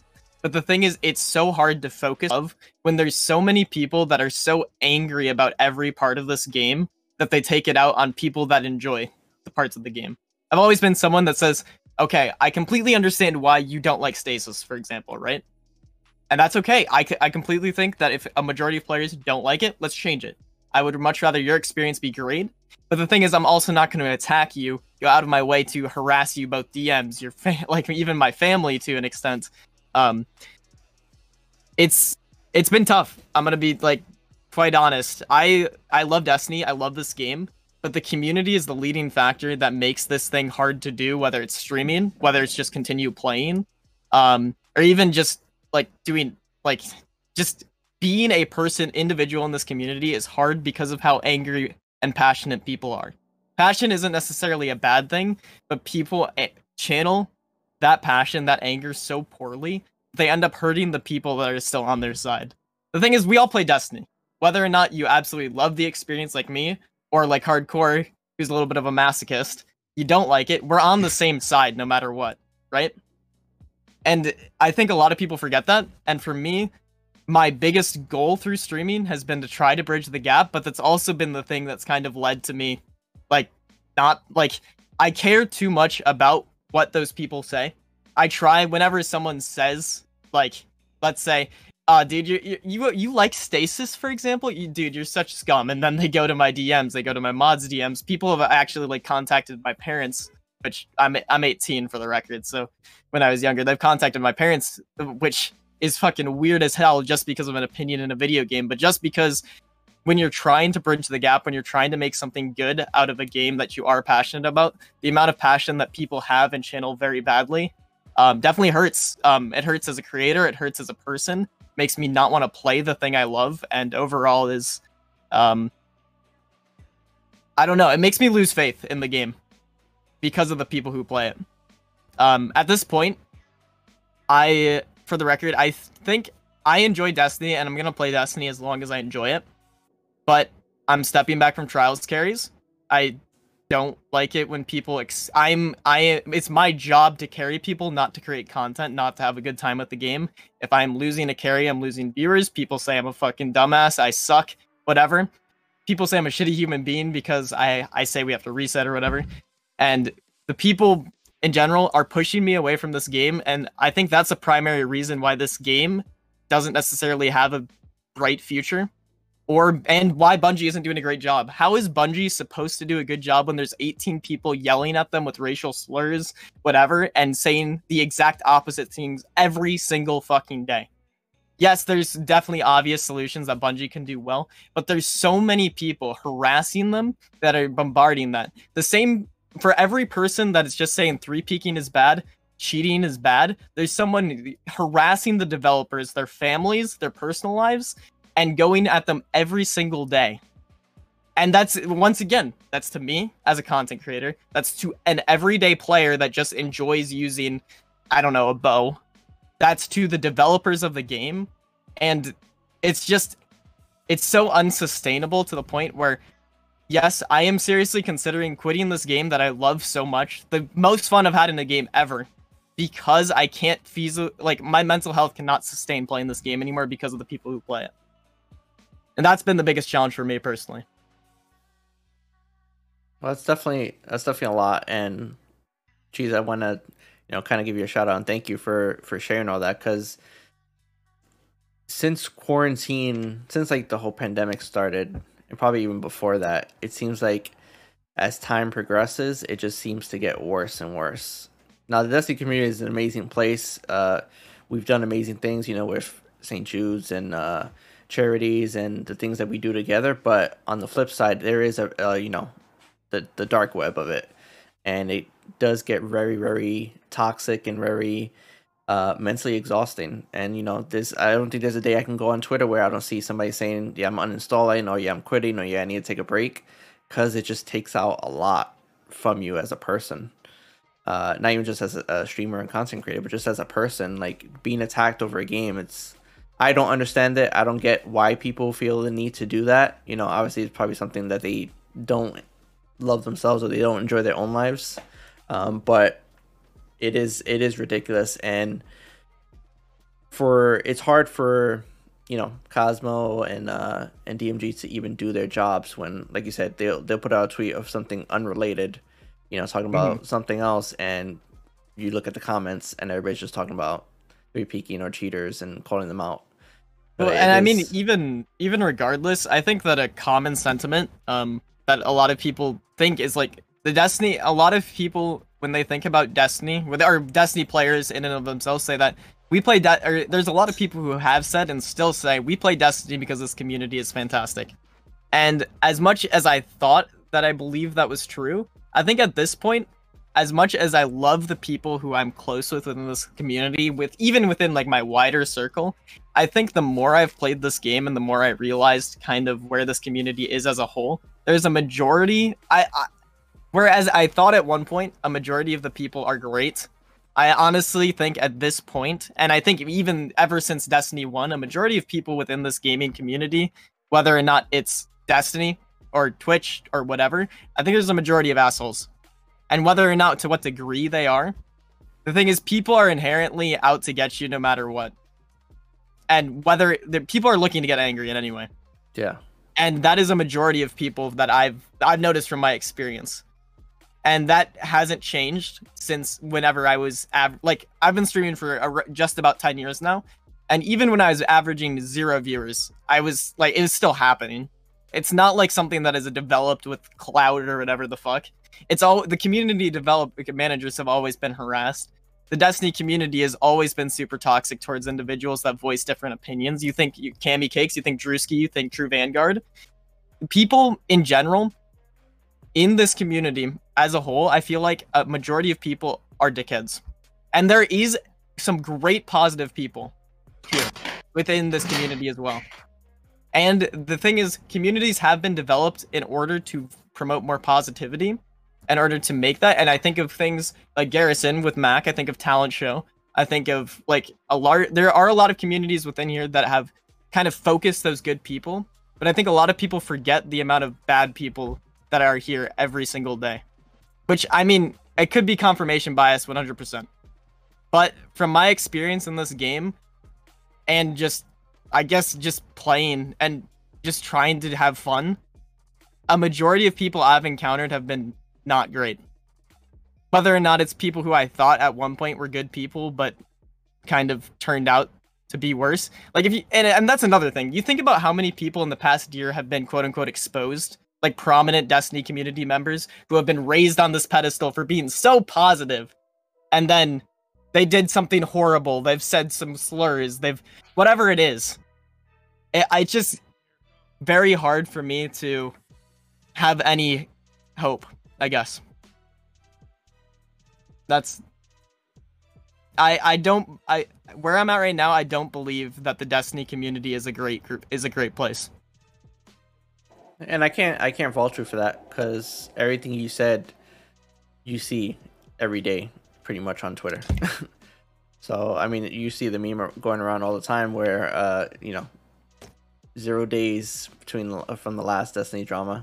That's just a thing now, and it's unfortunate. Hardcore, what about you? How do you kind of deal with the drip feed of content? You know, the burnout, the Destiny drama. I know. You, obviously, you said you've kind of been going out a little bit doing Sea of Thieves and Tarkov, but I know a lot of people do know you from being obviously in the Destiny community. So like, I always used to be afraid, like, numbers, man. Like, I think at the end of the day, you know, I stream because I enjoy my community. I enjoy meeting new people. I enjoy hanging out, and you know, getting partnered was always on that roadmap of things that I wanted to obtain from streaming. And I guess, you know, as I kind of got older and streamed longer, I kind of thought about it as like let's say I never get partnered. Well, like, does that mean I'm a bad streamer? Does that no? Like, in my mind, no. Like, getting a check mark doesn't define me in any way. So when I started having that mindset, I started, like, I can't force myself to play Destiny if I'm not having a good time. And if you've been streaming for a long time, or you just have that kind of awareness, you kind of know when chat's vibing and you're vibing, and when things aren't good, you can kind of tell. So if I'm not feeling like streaming Destiny and stuff like that, it used to be so hard. I just wouldn't stream. And, you know, I hated that. I hated just not hanging out with the community and stuff like that. And so finally, I kind of just developed this mentality that, like, you know, I'm going to stream Tarkov or Call of Duty or Sea of Thieves. I'm going to stream whatever I want. And if people want to come hang out and chat it up, then cool. If not, you know, that's fine too. And ever since that mentality, I've just been having, you know, a whole lot more fun, and the burnout hasn't been as apparent. I mean, I took a year off of streaming where I just didn't even want to be in front of the camera. That was when I was struggling with that whole, like, I'm failing. I'm not getting partnered. I'm a shit streamer and stuff like that. And like, I just took that year off to just game offline, and I realized how much I actually missed being in front of the camera and hanging out with the community, and it didn't really matter what we were doing. So quality over quantity has always been my, you know, mindset for it. If you don't feel like going live, you're not in the right mindset, you're not going to be erased from the internet if you take a day or two off. Mental health is super important. And you know, we were kind of talking, I was kind of talking to Cheese briefly before we actually went, like, you know, live. I lurked in his streams. I like his personality. I like him as a person. He's rated the video game. I don't ever think I've ever had a thought where I've been like, Cheese plays Titan. Ugh. Like, that's such a tiny dick thing to have. Like, I truly believe that you're a good content creator, and I hope, you know, someday you feel better about it. You're in a better place, and you come back to streaming, and you know, I mean, people need to realize that, you know, take it one day at a time. You don't need to be live 24/7, 365. Like, the internet's going to be there. Your homies are going to be there. You know, people don't want to watch you be a curmudgeon live on the internet. They really don't. They go to their 9-to-5s. They do their jobs and stuff like that. They don't want to come home and see you be a shithead about how, you know, pissed off a game makes you or how bad the game is. They want to see you having fun and dancing around, and, in my case, dancing around, wearing a sombrero, having some bourbon, and having a good time, man. Like, I think that's how you know you have a great community, that if they come in and they watch you no matter what you're playing, like, they're there for the streamer, not the game. Because I think you see that that's the problem that a lot of streamers in the Destiny community particularly have, is that if they're not doing trials, or if they're not doing recubs or help, then their viewership kind of plummets. Yeah, and I think that's 100%. The reason why it's hard for them to kind of move on or not stream Destiny. And I can tell you, so the evolution of my streaming career has kind of changed. I started off as a dedicated service streamer. All I wanted to do was play trials. Friday, I got home from work. I played trials till Sunday night. Woke up, went to work Monday, came home and played more trials. And, you know, numbers dipped during the week when trials wasn't around, and I kind of got through it. But then, like, eventually, Grandmaster Nightmares, or my brain. Grandmaster Nightfalls came around. low guardian challenges and stuff like that. Now I identify as more of as a Destiny content creator. Like, I love Destiny for all facets of the game. And even more so, like, when you develop that personality, when you are the brand, it's not the game mode or your skill that defines you necessarily. You start to develop that community that literally will just come watch you paint a wall. And that is irreplaceable. That is what counteracts the burnout and stuff like that. Knowing that you can literally go play whatever you want or do whatever you want, and that community is going to be there. Like, I've not going off strictly numbers or anything like that, but some of my better streams in 2020 were me just memeing around running stacked in trials and having a good time. And to me, that's when it really clicked, where I was like, I don't have to be a service streamer to be successful. And then, like, even more so, I don't have to be partnered to be a successful streamer. And that for me was what the roadblock was between like burnout and trying to balance all the other things. Once I got that mentality right, you just go live whenever you can and have a good time, and try to, you know, let other people have a good time. Yeah, partnership opens up the door, obviously, for a lot of things, but there's a lot of people I know, streamer-wise, who are not partnered, and they're doing things that even people who had the check mark aren't doing, just because of how they are on stream and how they are outside. So as being partner and getting the check mark obviously is an amazing thing and an amazing accomplishment, but it should never be anybody's end goal.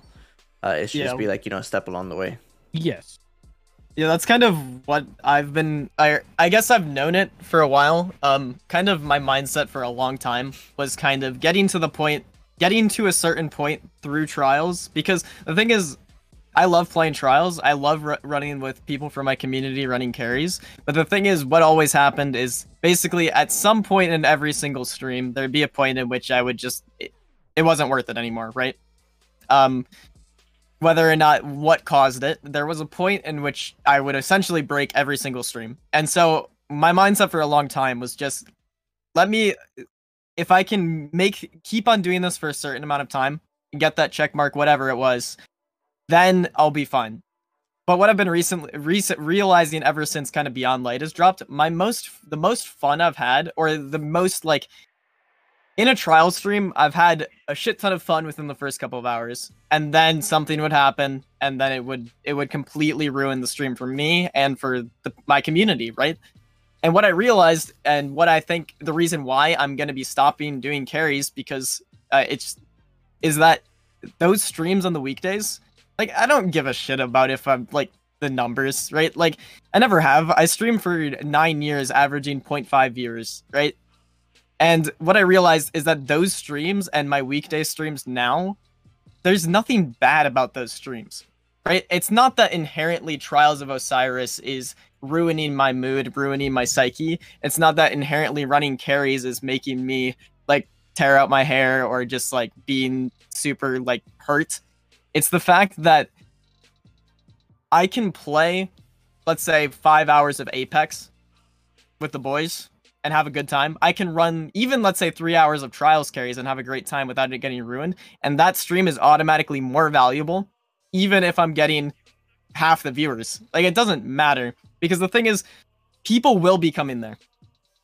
The thing is, a lot of the people who have stuck with my channel and the people that are truly, like, I would say, like, essential to a growing, or just a Twitch channel in general, are people that have come in on the weekdays, come in when I play Apex, come in when I play, even just do PvE shit, whatever it is, things that I'm not necessarily known for. And those are the people that I truly care about, and the people that I am starting to shift my focus towards in the future. I think I have cared about that for a while, but realizing that it's not worth it. That the thing is, I don't need to care about getting more of those people. That's what kind of, they'll come naturally. They're great people are out there. It's just a matter of time, right? Whether or not it's a year from now, 2 years, 5 years even. And if that means not getting a check mark, if that means not being able to do this, like, professionally or whatever the fuck, like, it doesn't matter. And that's kind of something I've had to learn as since going once again from 0.5 average viewers to in 2 weeks going to 50 when Trials first came out in season whatever, that was something that I wasn't ready for. And now after basically a year of doing the same thing without really thinking about it, I'm at a better place, and at a place where I'm just kind of like, the people that I care about are still going to be there. The people that I will care about in the future will be there. And that's all that matters. True. That's facts. Abso, what about you? Oh man. Shit. I think like I can honestly say streaming Destiny is, I don't want it to feel like a chore, and I never want it to feel like I'm playing a game just because that's where my content's based around. Like, yeah, I play Destiny, I have like a good time, but then those moments that people will go to the, like Jesus said, and this happened to me like early on during streaming when I had like TTV in my name and I wasn't really thinking of what the actual like hell I was doing, and people have shown me the worst side. Like I've, like, being completely honest, like streaming took a lot out of me. Like I really tried to like end it, like mentally, like I was just in a bad spot, and then streaming was a way to get over it. And then like seeing these people on how vicious and attacking they are when you're just trying to play a game and like meet new people and try to like make a name for yourself, and like this whole thing, like it really took me on a road that I honestly can say challenged me to basically tell me either if I was gonna wake up the next morning or not. And like me being here and being able to be honest about it, it's like you need to be able to like understand that, like, yeah, like Hardcore said, like if you take a day for yourself, that's what you need. You can't always like be there every single day, 7 days a week, 365. You need a day or two to recollect yourself and give yourself the attention you deserve. Like Sundays and Mondays are not my day to write, to be with my family, to be disconnected, play offline, because that's how I feel like I can get back onto what I do best, and that is being my authentic self, not to push a stagnant that I'm just playing a game to play a game. I'm there to meet and build something. Like I want to be able to have like a certain amount of people to just hang with and chill. I want to be able to be good at a video game at whatever aspect that is. I want to be able to not only like build something, it's more or less push the narrative that, again, it is okay to not be okay. Like you don't have to continuously come on and show yourself when chat could read you like a book. If they know you're not okay, they will tell you in chat like, hey, you all right? Like you look down bad. Like I was told that Tuesday, because it's been rough because my job and everything, and I tried to not really let it get to me, but chat saw it and I was like, all right, I gotta go, and I left because I don't want them seeing that side of me. Like out of every side that I want them to see, I want them to see me.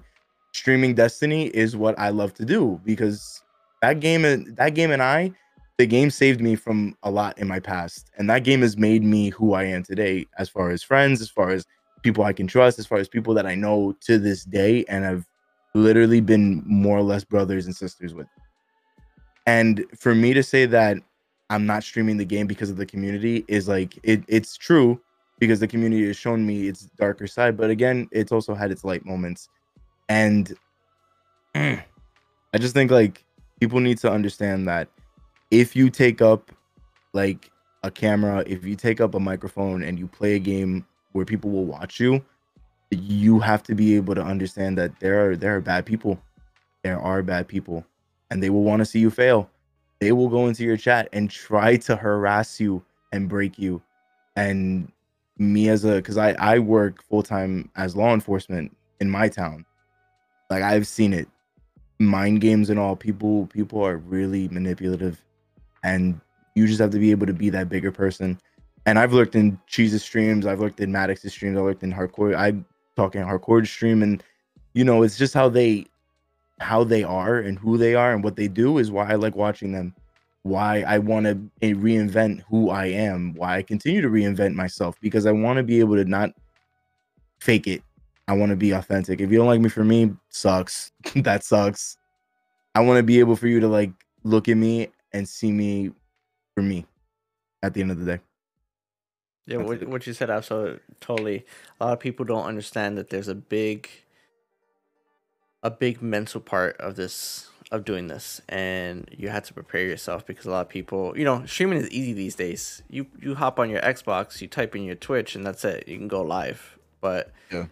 that doesn't mean that you're gonna pop off and be the next ninja. And people who are coming in here trying to make something, you have to understand that it's technically a job if you do want to make something out of it. And there's a big mental thing, because you're putting your side out in the open. So you're putting your creativity, your personality up on the camera to be judged by however many people come here. And a lot of people are not going to like you, either because they don't vibe with you or just because they don't like themselves and they just want to come in and harass people because that's how they get off. But it's more times than not you're going to fail. But obviously when the times that you do succeed, it makes it all the more richer. So 100% agree with everything you said. Now, with Mac, everybody knows you as the very positive guy. But I imagine streaming in a community that's not so positive, obviously you've probably had to deal with some issues. So how have you been kind of going about that journey, Mac? I've had the luxury of not having to deal with very many of these situations or toxic individuals, especially things like doxing and harassment and things of that nature. Hasn't happened in my stream. I don't know if that's because I primarily focus on the PvE side of the game, so there's no one's day for me to ruin by beating them in a trials match or something like that. And people, don't really have much of a reason to come after me people don't really have a reason to come after anyone, but they would have absolutely, they haven't been wronged by me in the sense where wronging someone is that you beat them in a trials game or you used a weapon that they didn't like. So I've been streaming only for a very little bit, and so I've had the luxury of being able to stream when I would say I have matured to the point where I knew exactly what I wanted to do very on. I knew exactly what kind of community I wanted to create early on. I knew exactly what kind of content I wanted to push out early on, and I knew my original intent in streaming was to try and just get the Garrison name out there a little bit more, and then the passion kind of showed itself, and so that passion is kind of stemmed into me wanting to do this as a full-time career, and it is truly genuine passion because I currently have a job and I'm perfectly happy there, and they take good care of me, and I could live the rest of my life with that job, but I find more enjoyment in streaming. So clearly something about that is very enticing and very enjoyable. And I think once I started to realize that passion was there a little bit more, I saw an opportunity to carry out what I typically consider to be my responsibility, going through my life. My parents always raised me to have honesty, loyalty, and integrity in every single thing that I do. And I think those values are extremely important. And I think they're values that some people are missing out on, specifically those bad seeds that you see within the Destiny community. So I made it my mission, I guess you could say, to create a community that embodied those values very quickly, and create that community and make sure it was ironclad, that nothing could really shatter that or manipulate it or anything of that nature, because I don't like being around negativity. I don't like being involved in drama. I think watching it is funny sometimes, but it's just the way it is. But A bag of popcorn and just start eating it. Yeah, soap operas exist for a reason. I really have not had to deal with any of that negativity or anything of that nature, and I think it all comes together through a multitude of reasons, specifically the game type that I primarily exist in. People really don't have a reason to be mad. And another reason is I was very, very, very hard set on making sure that very early on from day one my stream wouldn't have any of that in there. And so not only do I know that there is absolutely no toxicity or harassment or doxing or anything like that welcome in my channel, and not only am I enforcing it, but I have an exceptional mod team that embodies those same values and cares just as much about it as I do. And I have a fan base or viewership or community or whatever you want to call it that also feels the same way. Even people that can't necessarily delete messages, they carry the importance of those values, and they carry that environment with them in their personalities and what they say in chat and the energy that they bring to every stream. Should they be in a voice chat with me if we're playing together, if they win a raffle to do a raid or something like that, they bring that energy with them. So I've been very lucky to find myself surrounded by a community that believes in everything that I believe in, believes in those values, and believes them so much so to the point that they really work hard to try and make sure that everyone else that comes through the stream or comes through our community or anything of that nature, make sure that those values are made known to them incredibly quickly. And, you know, I think the result of that has been an environment where I really have had the luxury of not really having to deal with any of that garbage. And I know it exists, and I know it certainly, and, you know, I probably would feel a little bit worse about the community if I had been doxxed. Hi, sweetie. If I had been doxxed or something like that. So I don't blame Cool Cheese for feeling the way he does whatsoever, but I've always, you know, seen the Destiny community as a place that, you know, genuinely I've truly loved and has, you know, has treated me like family. Thank you. And that has always been number one in my eyes. Although I do understand that there are, you know, deplorable individuals within the community, and there's absolutely no place for them in the community, in my opinion. So hopefully we can get them out soon, or change them. I think there's always a good argument to be made about, you know, trying to help people see the way that they're supposed to be, as opposed to, you know, kicking them to the curb and sending them to go harass someone else. 100%. Obviously, that's not possible with everyone, but, you know, try sometimes. Hopefully we'll see kind of what starts happening. Maybe things change, maybe they don't, but I mean, we still have a lot of great people here, and at the end of the day, you know what? If you've had your run with Destiny and you feel like it's time to move on, that's totally okay too. There's nothing here saying that you have to stay, and especially at the end of the day, your mental health is the most important thing that you can do, that you can focus on. So if that's what you gotta do, that's what you gotta do. There's a lot of games out there, and with that, we're gonna start wrapping it up. We're gonna go around, and I'll have one last question for you guys. And if you want to do your outros and then give out a piece of a shout out to somebody in your personal life, your community, it could be more than one person. Kind of go around and do that. But yeah, so for the question, the last question we're gonna have is, what's one thing you guys want to see coming through for Destiny in the DLC for September? What's one thing that you're really looking forward to, or looking to come out, or for Bungie to do? And then we'll do the shout outs. So my shout out for this week is going to be to amazing content creator, amazing podcast host. So about the positive vibes, every day he puts out that video, just trying to pump everybody up. He's an amazing streamer. So my shout out for this week is going to be towards him. And we'll go in order here. So Abso, if you want to start out. So, yep. If you want to say where we can find you, answer the question, then your shout out. You can find me over at twitch.tv/Absolution. It's in the chat and everything where, you know, Mounty is saying it. I think my shout out has to go to like a very like I wouldn't say like, because like of what she does. I think like for my shout out, it's Black Dahlia, because she plays like elimination and she goes on stream and she's just herself. And you know how those really creeps like say, oh, all gamer girls are just like bad at video games. No, she's pretty fucking A1, and she shows that you don't have to really do much to like.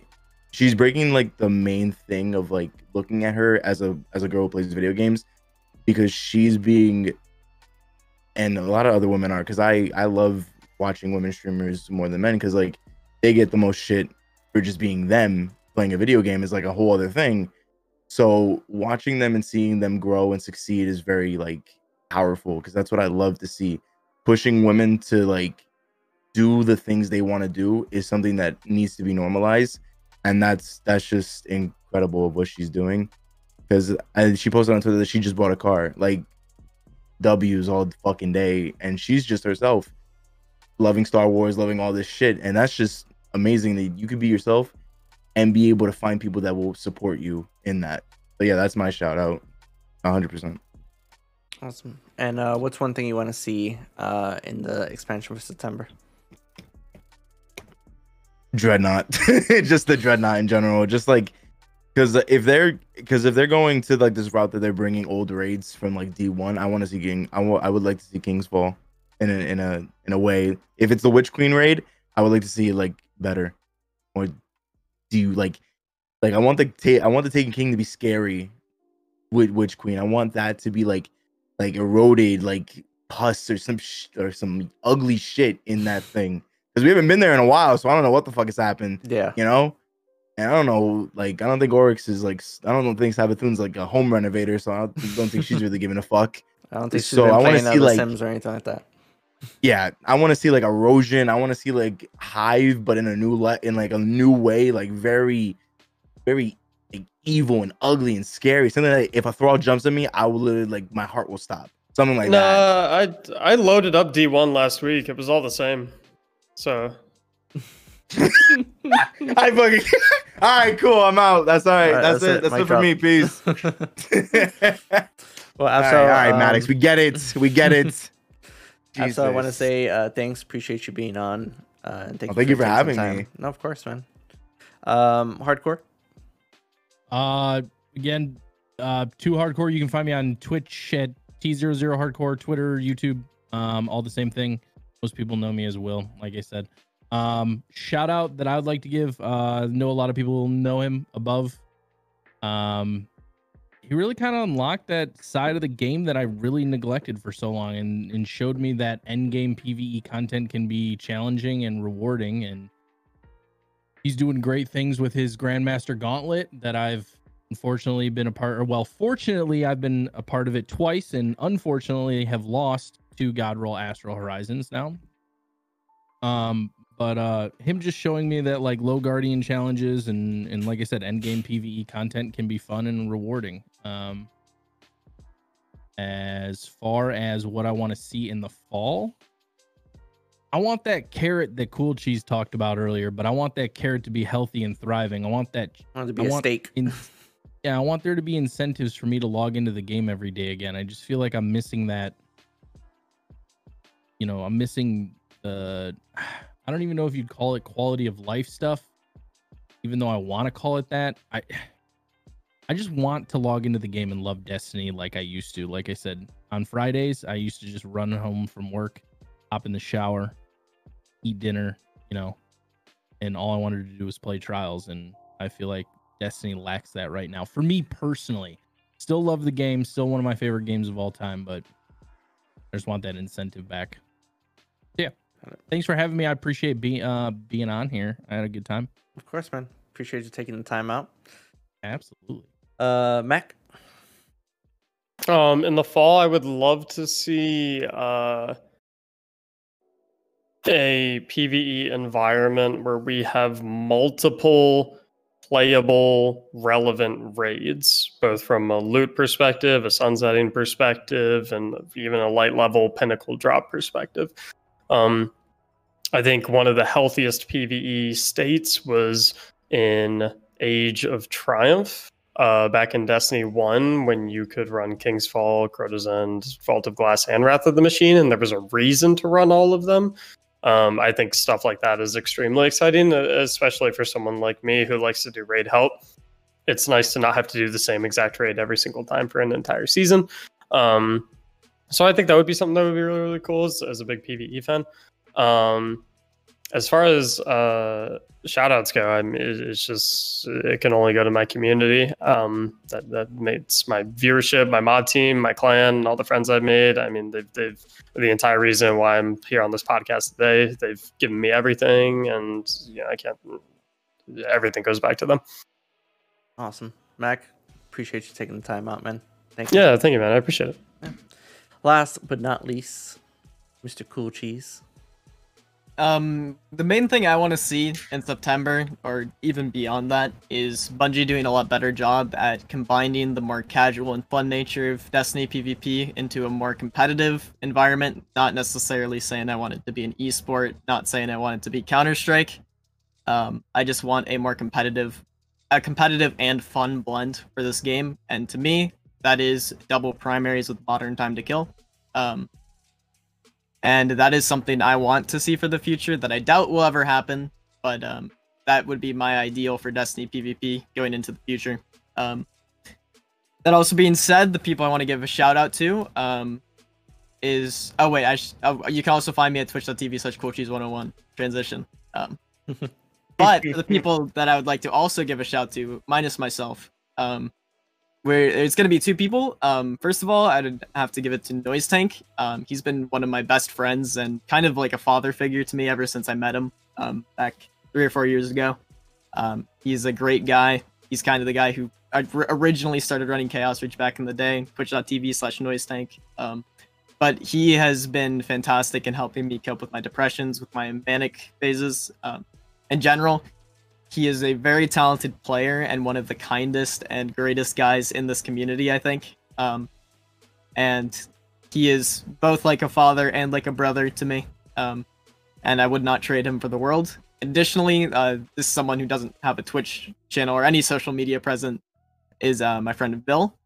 He's also known me for around as long as Noise, and has helped me in very similar manners. He's always just been there. Even though he might not play Destiny anymore, he might not play games really as much as he used to, he's always been someone who's been there for me mentally, for my mental state, and always been someone I can count on to make me laugh or see the positives of a situation, make me feel good about being myself. So if Bill, you're watching this, shout out to you, real one. And yeah, thank you for having me. Yeah, appreciate you coming on, spending time here, Cheese. Sure. And yeah, that's pretty much wrap, guys. I just want to thank everybody in chat for spending time here.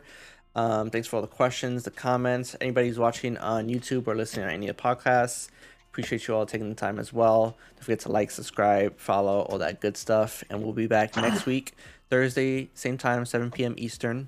Don't forget, guys, check up on your friends, drink your water, wear your mask, all that good stuff.